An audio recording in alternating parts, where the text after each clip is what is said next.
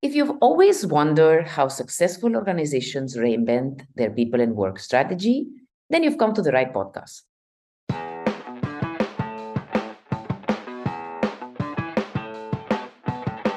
I'm Esther Martinez, CEO and Editor-in-Chief at People Matters. Join me as I talk to some of the biggest names in HR and business in the Asia-Pacific region, here on People Matters Unplugged.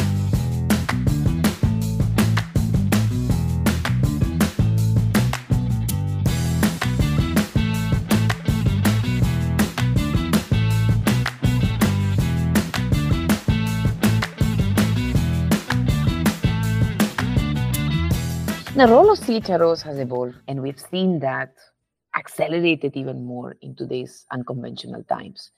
In a diverse continent like Asia, the evolution is happening parallel to another trend, which is the rise of diverse and high-skilled talent pools. And what we're going to be discussing today in People Matters Unplugged is some of the aspects of talent management in Asia that remain to be explored or developed, and how can HR really ride in that momentum.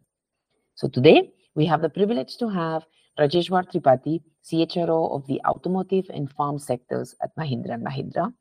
Rajeshwar offers a unique international perspective. He is passionate about people and building those different backgrounds into one culture that delivers. Very warm welcome, Rajeshwar. Welcome to People Matters Unplugged.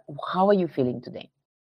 Oh, great. It's no 2 days are the same in our lives, as you say, right? In the lives of CHRO. So one of those days, a new day and new challenges.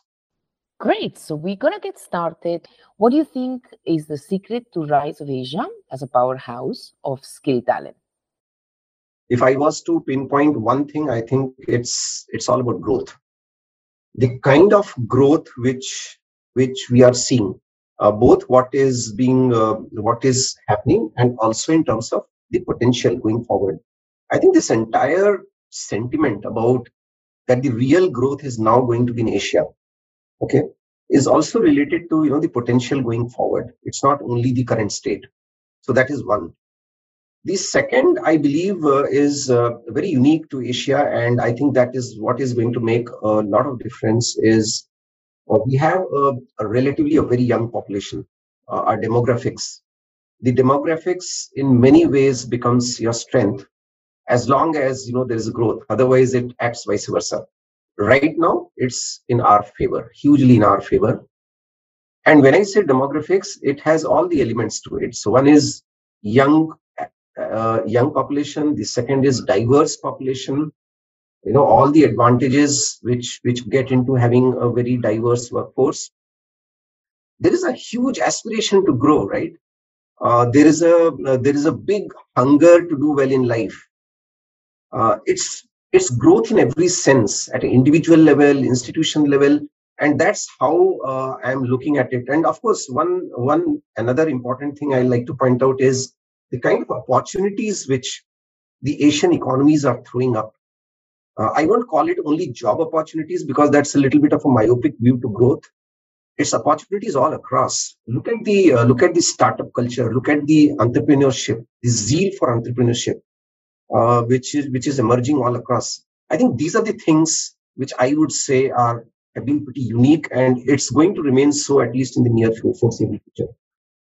Great. Thank you so much for sharing that. And from your vantage point as a CHRO in this geography, which business and talent trends do you think in the region are having the greatest influence in the way we look at leadership, and specifically your own style of leadership?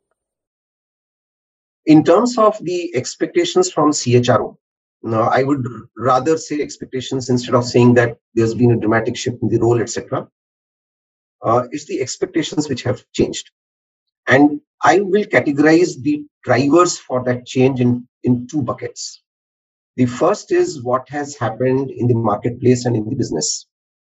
And what has been happening is nothing short of the disruptions which we used to read in our case studies in the B schools. You name anything, any format of disruption, and it's out there in the open. Whether it is, normally we talk of three kinds of disruptions. The first is technology, and that doesn't have to be explained. We know what has happened to the technology and this entire digitization, right? The second is the business model, and I think that has had a very major impact on the expectations from CHRO. There are, of course, other things. For example, war for talent. It has been like never before, never seen before. You look at the last 2 years, churn in the workforce. People call it the great year of attrition. I see the great year of churn. Right, attrition is pretty transactional, but what is really happening at the ground is totally different. It's aspirations, it's opportunities, it's churn, it's all kind of disruptions which are coming into play. And one another thing which has happened is this entire focus on ESG, right? This has also had a major impact on the expectations from any CHRO, because all the three elements, whether it's environment, whether it is the social aspects, and whether it's governance, everything has come into very strong focus. And for any organization to ignore any one of these pillars, I don't think it's even possible. So this was on the business side. Let me come to the second bucket, which is, I would call it the talent trends, right? The people trends or talent trends, however we want to classify. I think there it's nothing short of disruption. Look at the fungibility, the mobility of talent. I remember 4 years back, or even 3 years back, right, just before pre-pandemic, our 70 to 80% of our hiring used to happen from within industry. And it has undergone such a big change. More than 50%, I don't have the exact data, but at least more than 50% is now coming of our talent is coming from outside of the industry. It's a sweeping change. 3 years back, someone would have come and told me, I would have said it's not possible. But that's what it has happened. Look at the premium on diversity, right? The kind of, and I'm deliberately using the word premium on diversity, right? Because the world has acknowledged that, and we are waking up to the reality that if we have to leverage untapped potential, we have to leverage the diversity.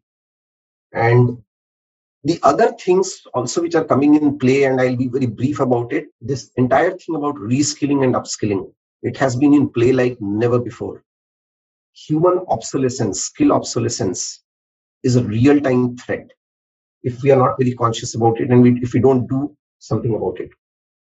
And this entire thing about gig economy, the alternate work models, I think these are some of the talent trends also which has had a significant impact on CHRO's expectations.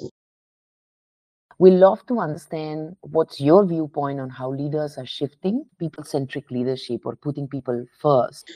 Yeah, good question. Actually, that also sets us thinking that whether we are really leveraging the potential, okay, in its fullest sense. I believe that we have a lot more to do. So, for example, are we willing to take enough risks with people? I think at the genesis, at the very core of this entire talent management philosophy is, are we taking enough risks? Now, risk is with people. Here I am talking with people. It's not risk with capital. My own experience in this area has been that we are still a little conservative. Even as a society, we have different kinds of hierarchies built in. The senior, junior, sometimes it is age, sometimes it is gender, sometimes it can be anything, right? We are, as a society, we have for very long have had some deeply ingrained belief systems. And suddenly one fine morning, if you are to go out there and take risks with people and start leveraging in order to fire, I would say, put or ignite that spark of entrepreneurship, it becomes very difficult unless and until you address some of these things. There will always be a tussle, and that's pretty natural. These changes are not small ones, right? For example, the new generation is entering the workforce. Every year, millions of new graduates, they are coming into the workforce, they're joining the workforce. Their way of looking at things is so dramatically different. And especially in the Indian context, if you look at, in the large organizations, the older organizations, right? You have almost 4 generations working together. We talk of every diversity. Very little is spoken about multi-generational diversity, right? And when this kind of a scenario is there, every year, huge young population is entering your workforce. There are multiple generations working. This particular piece of change management, what we are discussing right now in that context of risk taking with people, becomes so much more relevant and extremely important. And I think we need to be a little bit more conscious of it, a little bit more, I would say, structured in going about making this change happen. And when I say structured is the wrong word, actually it's culture, right? We have to work on our culture, on work culture, our processes, etc. And I'm sure it's with this approach to change management, it's very much possible. How does your approach to employee experience translate into an ability to attract and retain better talent? There will always be a way of driving performance, running the business, running your entire processes like performance management system, reward and recognition. You name anything, everything has to lead to what kind of culture do we want in the organization. The moment leadership team is clear about it, the how part of it, the culture is, I believe, how part of it, then things start happening.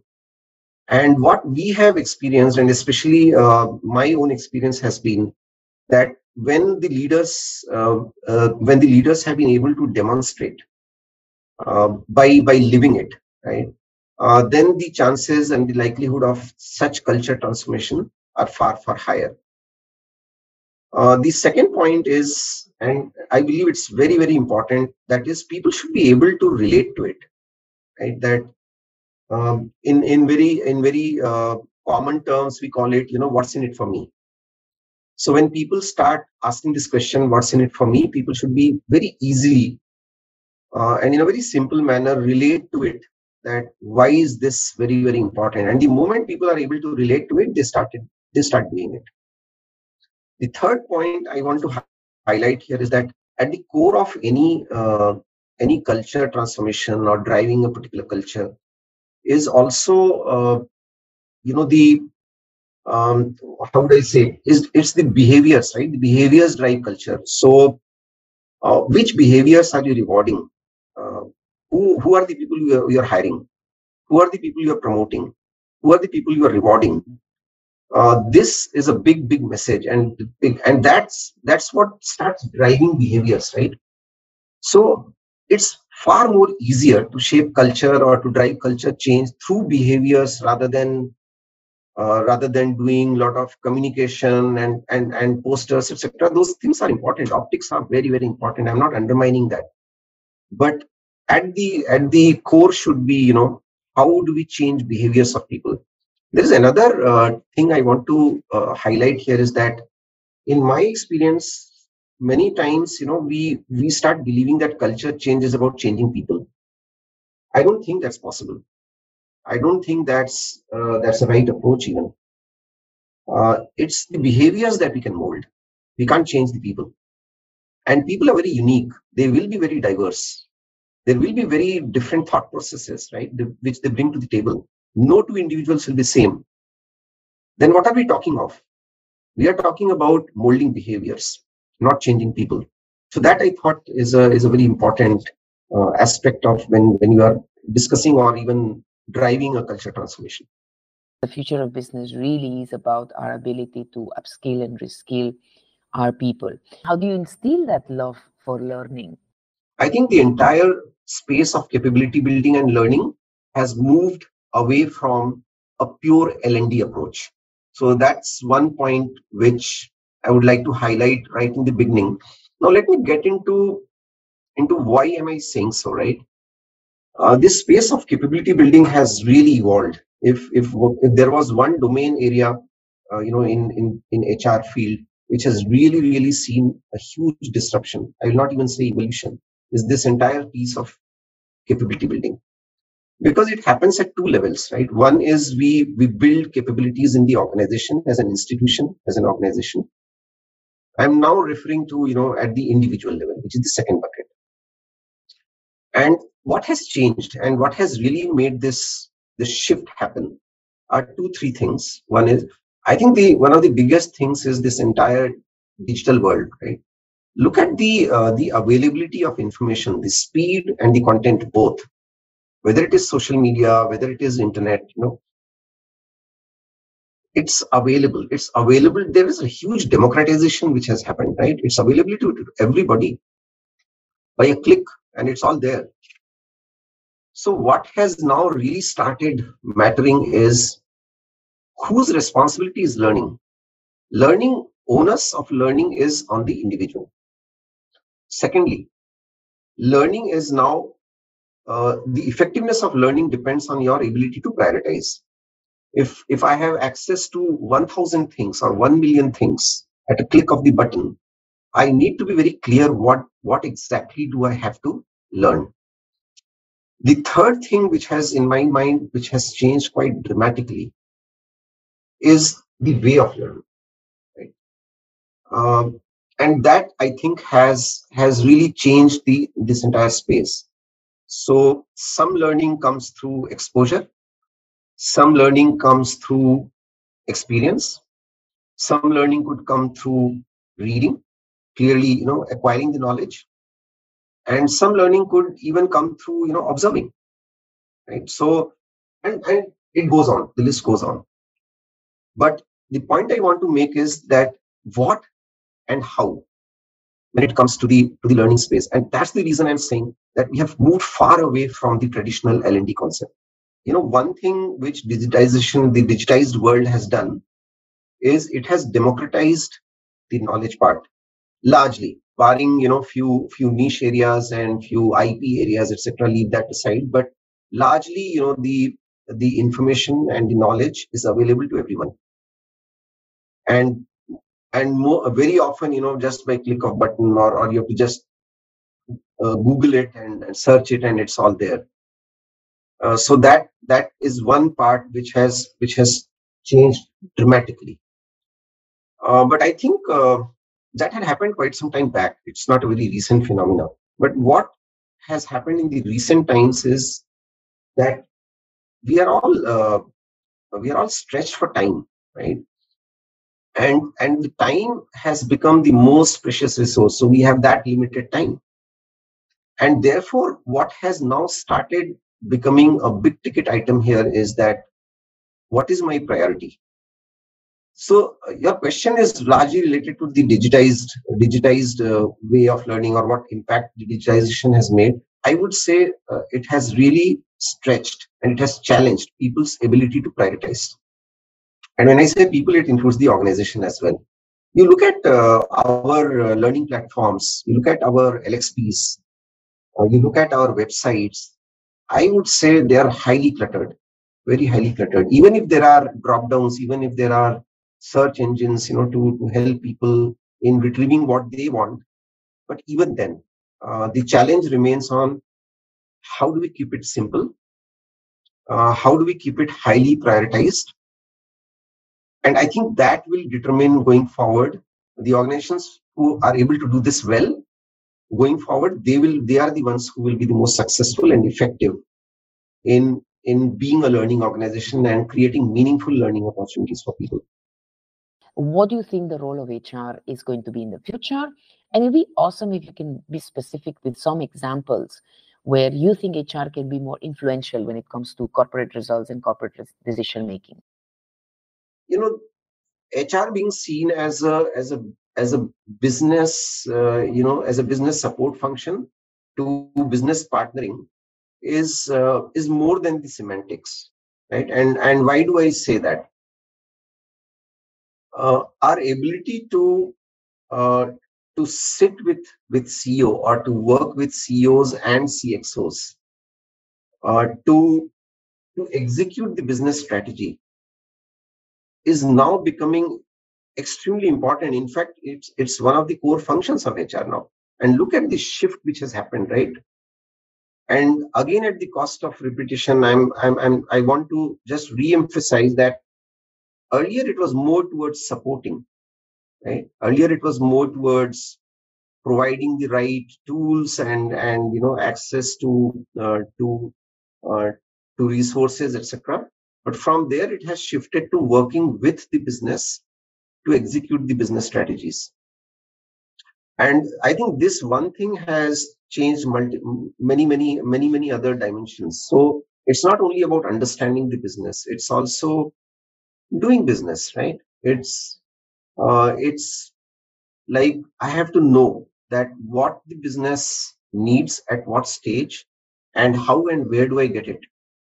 So whether it is the talent, whether it is the right processes, for example, what kind of PMS I need to have.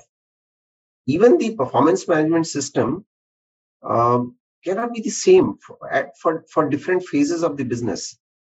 A business which is more like a startup, or in its very early incubation state, will need a very different kind of a performance management system. A very mature business will need a very different kind of a PMS system. Same is about the other processes like reward and recognition. What works for a small business will not work for a large business, or what works for a very mature business will not be enough for a startup kind of a business. So, end of the day, what it is boiling down to is that it's not only understanding business, but it's also our ability to work with the business to execute all these strategies in a meaningful way, and very importantly, to shape all policies, processes, and the HR resources, tools, etc., in which is aligned with the business strategy.